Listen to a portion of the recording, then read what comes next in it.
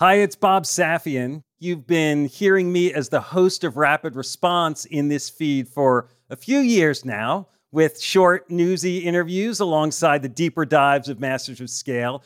Well, I'm excited to share that Rapid Response is expanding into its own feed. We'll be putting out shows twice a week, focusing on the urgent issues that business leaders are dealing with in real time.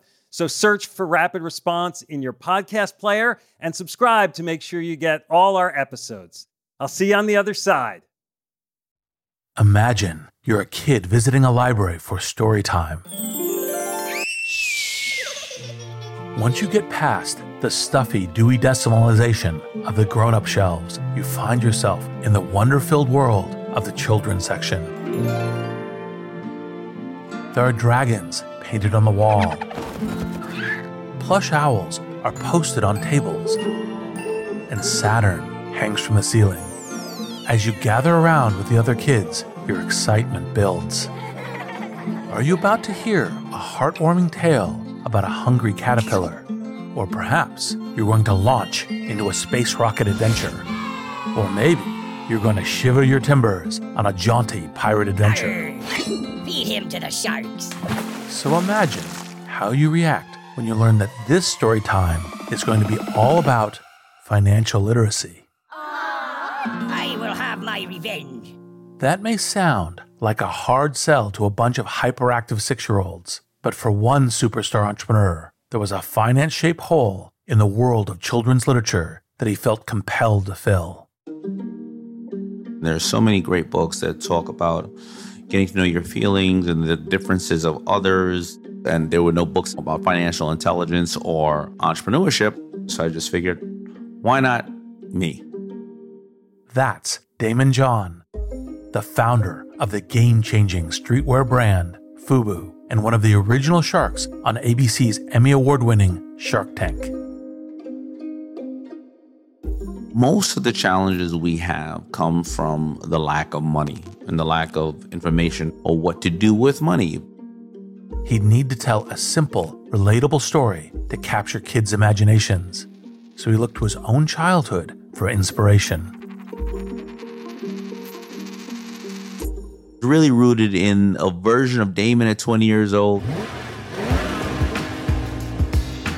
and a version of Daymond at 6 years old.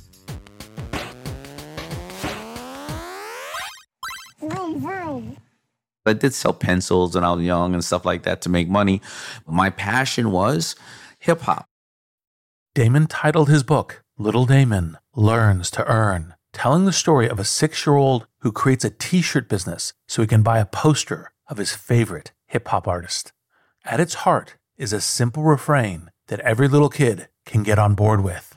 To get kids to participate in it, studies have shown that they feel very strong about counting to 5. I can count really fast to 5. 1, 2, 3, 4, 5. So when you see the crisp dollar bill laid out and you're reading that in the classroom or the mom or dad is reading it to their kid, they go, 1, 2, 3. I know you're thinking about the count right now. 1, 2, 3, 4, 5. I know you're thinking about the count right now. 1, 2, 3. It's all, there's certain methods and ways to communicate with children that are easier because they're absorbing information in a certain way. The aim of this simple idea is to give kids a lifelong interest in building their financial literacy. And there's something that even the most seasoned leaders can learn from keeping simplicity at the heart of their businesses. Every single business has to have clarity and simplicity. And so, when you say Nike, just do it, FUBU, Forest Bias, White Castle, What You Crave, TNT, We Know Drama, TBS, Very Funny, you know that you are getting to the core of something.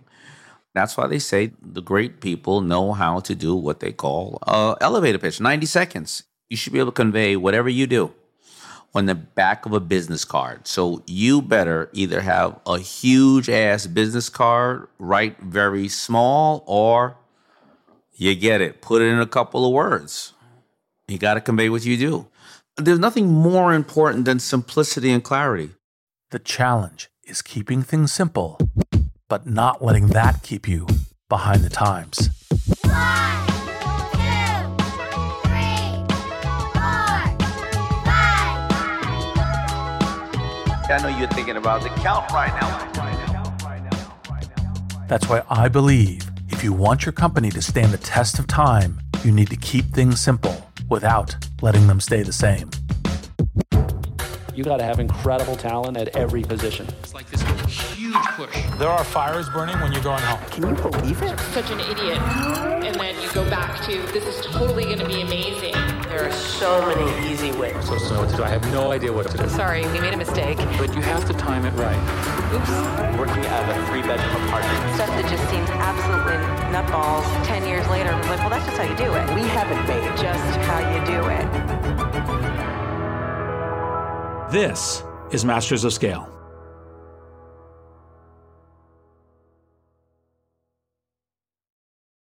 We'll start the show in a moment after a word from our premier brand partner, Capital One Business. I woke up in the middle of the night because I had this nightmare that we were front page news, that we've done the stupidest mistake of our life by making this pivot. That's Aparna Saran, Chief Marketing Officer for Capital One Business, and she's recalling a moment from her previous position at Capital One when she was heading up a team designing a new business card. We had just made the decision to go all in and sunset the prior version of the product, which was honestly the cash cow for our business. When we made that decision within a senior leadership meeting, as someone who had been on the journey to build this out for 5+ years, it was really exciting. But by the time the weekend hit, I started to feel the responsibility and the pressure. We are taking this big bet on something that I've built. Perhaps you've been there. You've made a pivotal decision, and then panic sets in. How would Aparna calm her butterflies and steer her team through this pivot? We'll find out later in the show. It's all part of the Refocus Playbook, a special series where Capital One Business highlights stories of business owners and leaders using one of Reid's theories of entrepreneurship. Today's Playbook Insight: have multiple Plan Bs.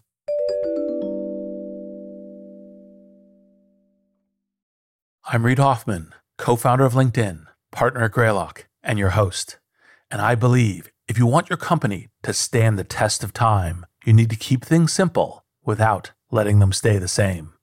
Stop for a moment to ponder this simple yet vitally important question. What's the greatest pizza topping of all time? Is it the unadorned understatement of the margarita? The perennially appealing pepperoni?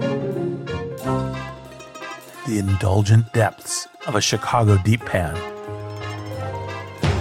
Or perhaps something more avant-garde, like a duck liver and raspberry supreme? It's a contentious question, and one I don't expect to solve here, mainly because there is no right answer. Here's why. The beauty and essence of pizza lies in how it's a simple, timeless idea that has been iterated upon throughout the ages, from the flatbreads of ancient Rome to the emergence of its modern incarnation in 19th century Naples, and right through to today. This idea of simplicity leading to longevity also applies to your product, business, and brand. I wanted to talk with Eileen Fisher about this because she's made clarity and simplicity the hallmark of her namesake clothing brand since she founded it in 1984.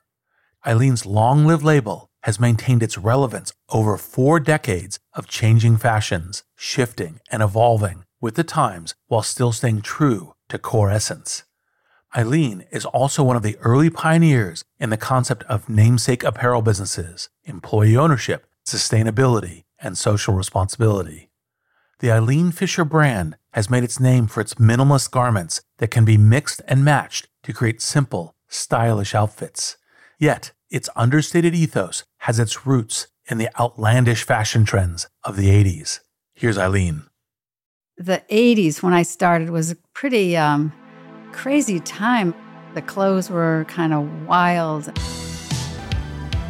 Women wore like shoulder pads, and there was something extreme about a lot of it. I would go shopping and I would just be overwhelmed. Finding a few things that I liked, but then how do they go together? It was just too much. At the time, there were two main options for buying clothes: the large department stores or small, exclusive boutiques. Big box outlets and, of course, online shopping were a thing of the future.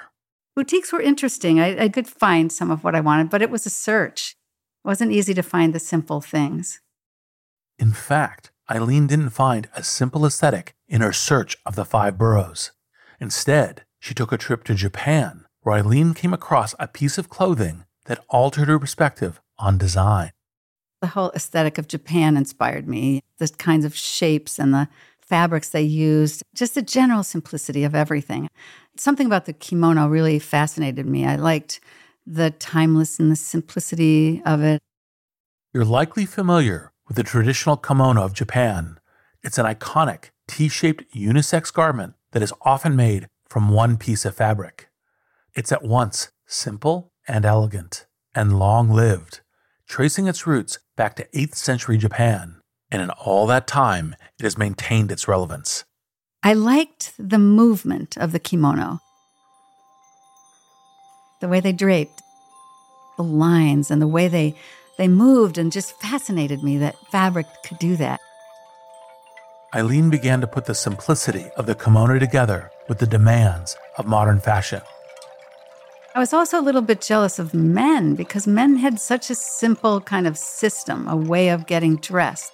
Simple shirts and simple pants and even dressing up with ties and shirts. I wanted to create this kind of a system. The idea isn't to just wear the same thing every day, but to have things that work easily together so that you can switch it up and dress it down. This simple concept needed simple designs. It came to me in shapes, the flood pants, the little box top, these simple sort of architectural shapes was how it started to kind of land with me. I wanted to create these puzzle pieces.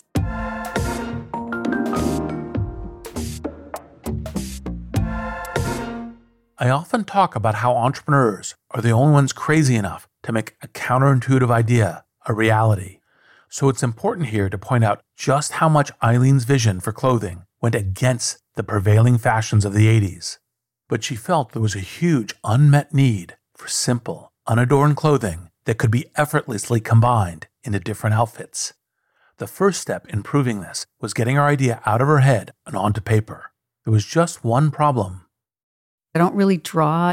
I was making these random weird sketches, just fussing around a little and trying to think about it and how it might work. To anyone else, these doodles wouldn't have meant much, but they helped Eileen form a clear idea in her own mind of the clothes she wanted to make. Like a writer working on the first messy draft of a manuscript, this is an important initial step in building any company or product. Because if you don't have a clear idea of the business you want to build, you're more likely to trip over unexpected and complex problems down the line. Now, Eileen was ready to produce the first pieces in her new clothing line. It was a square top, almost like a box. And then the little flood pant, the little wide leg pant. And then there was a vest piece with a V-neck that just dropped over all of it. That was the first outfit grouping. I made them in 3 colors and you could mix and match them.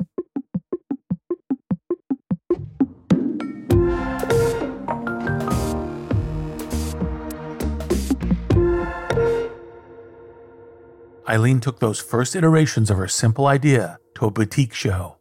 8 small stores bought my clothes and they all said they sold. So it was an okay starting point, but I needed to do it better. Eileen took the feedback from those purchasers and iterated on her design, iterating without adding complexity. The fabric was a little too stiff for what I was trying to do. They also weren't right in terms of color. The colors I picked were too dark for spring at the moment. Then I went back to the next boutique show and got a different fabric, a little more drapey that was more appropriate for my shapes. People stood in line to write orders, and it was just an instant hit.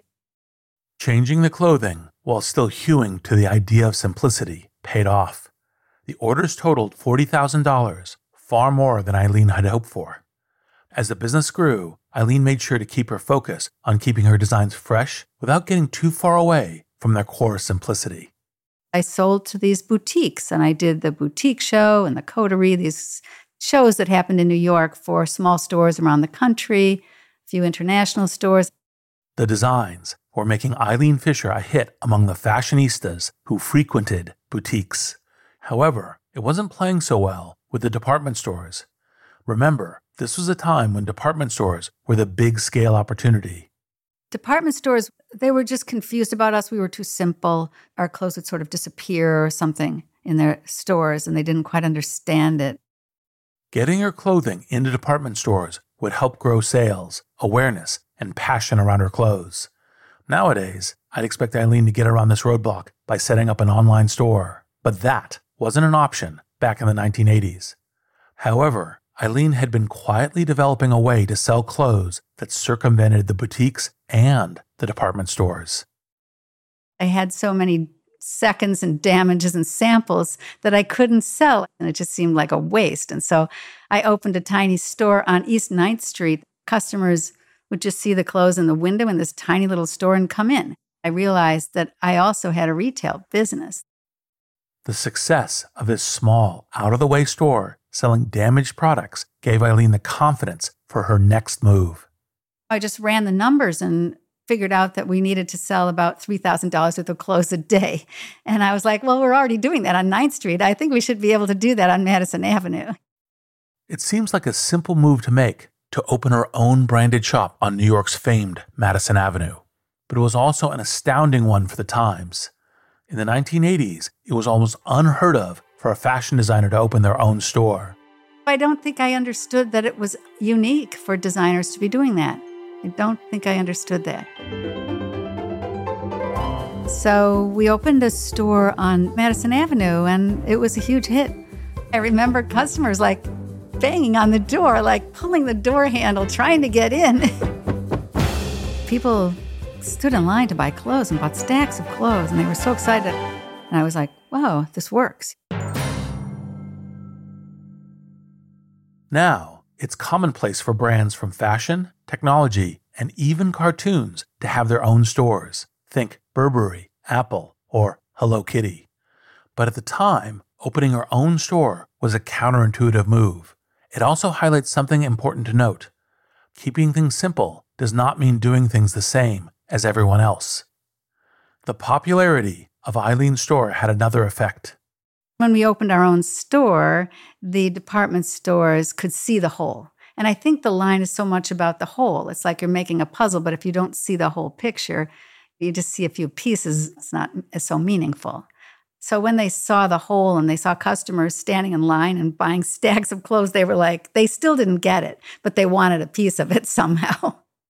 For the department stores, the success of the store was a simple demonstration of the scale potential of the Eileen Fisher line, so they made an offer. We need to open a whole department for you. We can't just bring in a rack of clothes. It needs to be a whole department so people would understand the concept. The store within a store is common now, but back then it was a rarity, especially for a little-known brand. And as the department store sales took off, so did the success of Eileen's branded stores. It seemed like the model worked, and so we opened a couple more in New York, and then DC, Boston, Chicago. Every year, 2, 3, 4 more, something like that. And then the department stores started layering on. With a foothold in the market and a devoted customer base, Eileen was ready for the next scale step. Throughout the 1990s, Eileen opened stores across several cities, along with a new distribution center, and hired more than 300 employees. She had created a simple business model that worked. But as the company scaled, Eileen found it harder to keep true to the simplicity that had made her clothing line so successful. It was like we lost it, and things just kind of went too far. We'll hear what happened next after the break. We'll be back in a moment after a word from our premier brand partner, Capital One Business. There was panic that set in that night because I didn't want to let people down. We're back with Aparna Saran of Capital One Business. She was recalling the time she woke up in a cold sweat, terrified that the new product she had been working on might fail. So the next morning, she sat down and wrote an email. It was Sunday morning, and I said, you know what? I'm going to just share this with my peers. It was very emotional. It was sort of a cry for help. Aparna realized that if the new product didn't take off, she needed a plan B, preferably multiple plan Bs. I'm inviting them to be the thought partners so that we are mitigating as much risk as possible and we have contingency plans in place as we make this move. You write something like this and your heart is pounding, should I send this? It was a super vulnerable moment for me. But then I was I'm going to just send this. What's the worst that'll happen? It can't be worse than being on the front page of the newspaper. So she held her breath and hit send. What happened next would surprise even her. We'll hear about that later in the show. It's all part of Capital One Business's Spotlight on Business Leaders, following Reed's Refocus Playbook.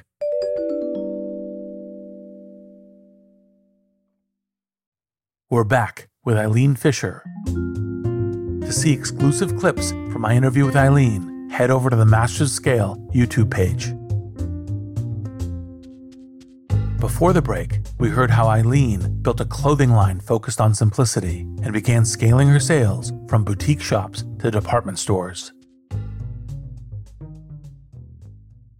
The brand grew through the 1990s, and by the end of the decade, was shipping over 1 million items a year. In 1998, Eileen saw a way to further expand the scale of her simple outfits. We wanted to do higher end, a little more expensive fabrics and a little more beautiful kinds of things and not just casual. At the time, it felt like the logical extension. Eileen Fisher had made a name for itself as casual and chic. Now Eileen wanted to add a little more emphasis on the chic, keeping it simple without letting the fashion line stay the same. However, Eileen was still determined to keep to the core simplicity that meant you could combine any Eileen Fisher piece with any other. We see the line as a whole. So the dressy things, the silk pieces go with the linens and the cottons and the wools, and it all goes to work or dresses up or dresses down. In keeping with the system of the Eileen Fisher ethos, the pieces all still need to mix and match into different outfit combinations. However, the department stores had a proposal that would add complexity. The department stores like to separate things. They proposed the idea that we would put the silks and the more expensive things in the higher-end department. So against her better judgment, Eileen made a separate range of clothing. So we tried to do what we call the New York line, the higher-end line. We had to recreate core pieces in higher-end fabrics and more casual things and some dressy things to go in the casual department. It's like we doubled the size of the line. Once again, the way department stores operated didn't fit with Eileen's vision. This time, though, she adjusted her business to match their way to try to capture the next scale wave. Because we had to ship to 2 different departments, it seemed like this massive expansion of the company. And we hadn't tested a lot of those fabrics, and they didn't work quite as well. And so we had just exploded. It was like we kind of lost it, and things just went too far.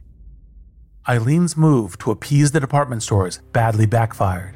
This was a key inflection point. She had to return to the simplicity that made her clothing successful without going backward. Whenever something feels wrong, I gather a group of people, like the core creatives in the company, and just start dialoguing. What is it? What do you think? What's not working here?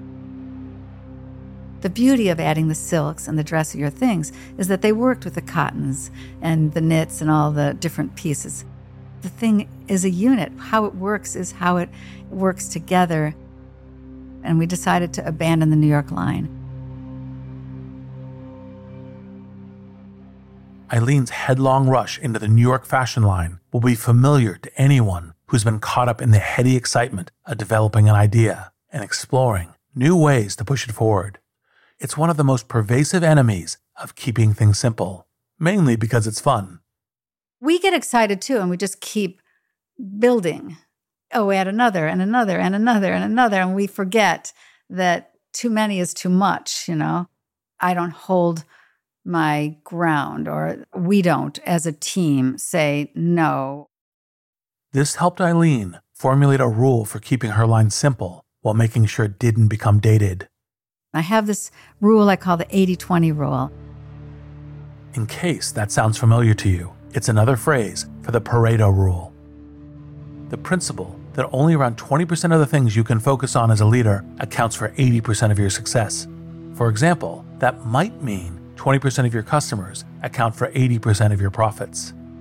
I like to keep 80% of the line consistent with where we've been.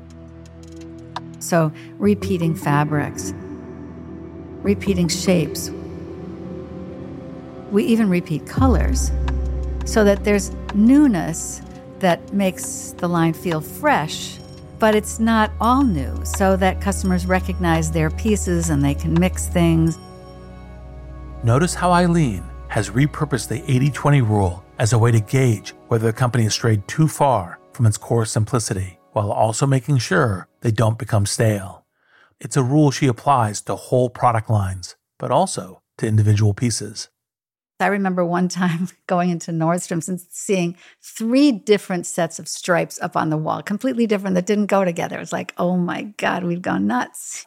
So I've pulled back from prints and stripes for the moment and just like, let's stay with solids. Let's use texture. And I'm sure we'll do a few stripes here and there again. Don't tell my people that yet.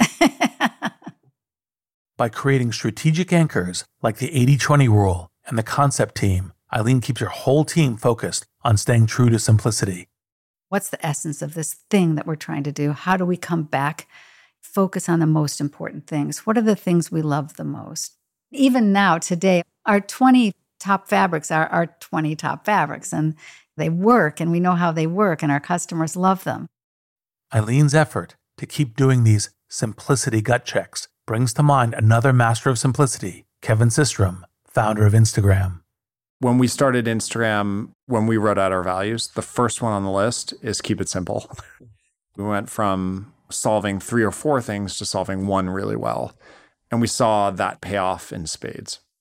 And I think the hard part is when you grow a service, and let's say you have hundreds of millions of people using it, you have varying use cases. You have varying stakeholders. Some are businesses, some are celebrities, some are video stars, and some are creatives. You have pets on Instagram, right? Like, how do you keep it simple when you have so many people use it? So Kevin thought long and hard about adding new features, and we'd only do so if there was a clear case for them. Often, that meant spotting any interesting or unexpected ways people were using Instagram. So when we added video to Instagram, that was a big move. That's an evolution of how people were already using it. Stories, same thing. Messaging, people do it all the time in comments. So adding complexity is okay as long as you don't add orthogonal use cases that feel totally unrelated. When we do that, we typically launch separate apps, or we consider doing that. Not to just not build features. I think it's important just to think about the number of use cases that you have and ask yourself, are you keeping those in a limited set? Both Eileen and Kevin know how easy it is to lose sight of simplicity and get mired in complexity. This can quickly kill what customers love about your product. Back to Eileen's story, in the late 90s, the company's success attracted outside attention from investors and groups that wanted to help take the company public. We thought about it and we put together our business plan, what we thought would be a good growth plan over the next 5 years. The reaction we got from the people who wanted to help us go public was our growth plans were not aggressive enough, that we were not going to be interesting in the public market. Eileen faced another significant choice. She could amplify their growth projections to entice investors, but at the risk of compromising on the simplicity at the core of her product. I just couldn't see the advantage. And I also had been warned by others that when you start to have to perform quarterly, you start to have to make too many compromises, do things you don't really want to do. I wanted to do it my way. The things Eileen really wanted to do went way beyond her vision for the product. They extended to the impact she wanted to have on how she ran the company and how it impacted society and the environment. Sometimes, I wanted to give to women's organizations, or I wanted the employees to have good programs and good benefits and profit sharing. And I didn't want to be questioned about those things. For Eileen, profit sharing and employee ownership seemed like the simplest and most obvious way to make a business that could stand the test of time and changing fashions. So I'm from a family of 7 kids, and I grew up, and it was always about sharing. And so as the business started to become more profitable, we shared profits according to how much we made. It just seemed like the right thing to do. Profit sharing is still a minority practice today. But back in the late 90s, when Eileen was still considering an IPO, it's the kind of plan that would have sent investors fleeing. But with investor considerations out of the way, Eileen was able to lean into her vision. So in 2005, Eileen brought in an employee stock ownership plan. I thought, that sounds consistent with my values, what I care about. And I actually think we should have a law that forces every company to share 10% of their profits with their employees. I just think that would make a huge difference. Co-ownership is something I believe in very strongly. It's one of the things that also a bunch of the vast majority of the tech companies do, as a way of kind of everyone feeling like it's in it together. People feel very connected if they know they're going to participate in the profits. If everybody's an owner, that creates a caring that's pretty deep. Notice how Eileen frames this simple idea of employee ownership as being good not just for the employees, but for the company too. This enhanced feeling of participation is a key factor in building a company that lasts.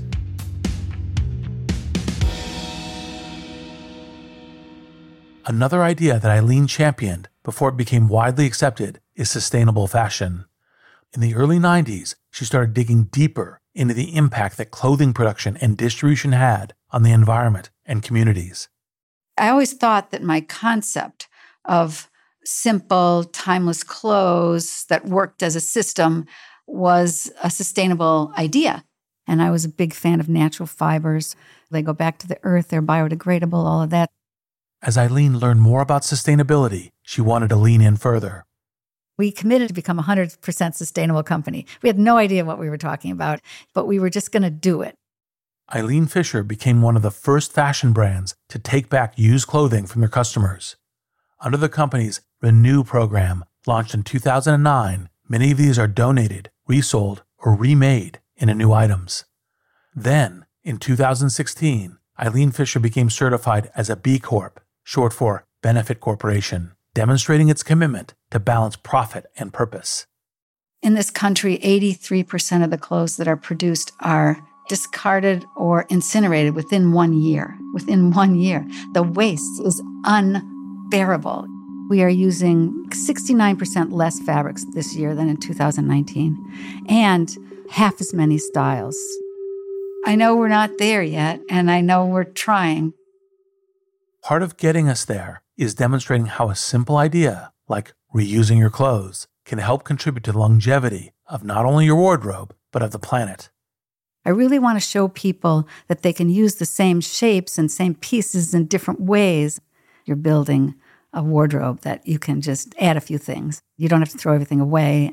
You can make it fresh without having to recreate the whole thing every season. In the nearly 40 years since Eileen started her company, she's strived to keep things simple without letting them stay the same. Now, as she prepares to transition out of the company, her focus is on the next iteration of Eileen Fisher. I've got to face the fact that, I've been doing this for almost 40 years and I don't have 40 more years. So I have to make sure it's safe, and how do I do that? I always thought the idea had a lot of power. It could shift with the times. I always thought it would outlive me, but it's been a little bit hard trying to retire and figure out what does it have to be to live without me. The challenge was finding someone who could keep simplicity at the heart of the product line while also keeping it fresh and relevant. In 2022, Eileen found that person. When Lisa showed up, I was really excited because she's from Patagonia, so that right away, just culturally and in terms of the sustainability work, I knew it was a good fit. That's Lisa Williams, formerly Chief Product Officer at Patagonia. She came out of leading product, and product always sort of leads the way at this company. In Lisa, Eileen found a leader who understood the simple idea at the core of the Eileen Fisher brand. She also knew how to carry that idea forward. So in 2022, Lisa came aboard as CEO. This has given Eileen time to focus on codifying how the company can keep coming back to simplicity without losing its vibrancy. I've been trying to work on what we call the blueprint for what are the core components of this design. Surprisingly, for what a simple idea, it's incredibly hard to sort of nail what is it and what is it that will make it live on without being rigid, because it's a creative process, and so it's a living thing. Like all great, simple ideas, its simplicity hides its depth. And it's this depth that means Eileen and her successors can keep drawing fresh inspiration, whether that's for the product itself or for the wider aspirations of impacting the world for the better. How do we get this company fit for the future so that whatever we're doing isn't damaging, so that we're actually creating a net positive effect on the people, right down through the supply chain, when the products are regenerating the world? How do we do that? Regenerative agriculture, that you can draw down carbon. Clean the water as we go when we're dyeing the clothes. It's possible to have a net positive. We're not there yet, but it's exciting. As we know too well, the ideas behind sustainability and social consciousness are deceptively simple. It's making those ideas a reality that's a complex challenge. But my strong belief is that business is one of the most powerful ways we can affect positive and lasting change for the world. I'm Reid Hoffman. Thanks for listening. And now, a final word from our brand partner, Capital One Business. Throughout the day, text messages and emails kept pouring in. Whatever you need, just let us know.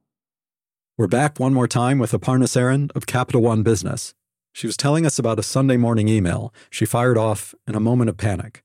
Minutes later, her inbox was overflowing. And the support she found wasn't just emotional, it was practical.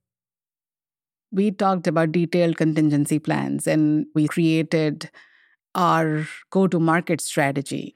Before we are in full rollout mode, we had stage gates so that we could test and quickly learn and iterate. And within a matter of 6 months, as we were rolling things out channel by channel, those stage gates would allow us to pivot if we saw something that we didn't like. That day, Aparna learned a lesson that stayed with her. Having multiple plan Bs doesn't just expand your options, it gives you new opportunities.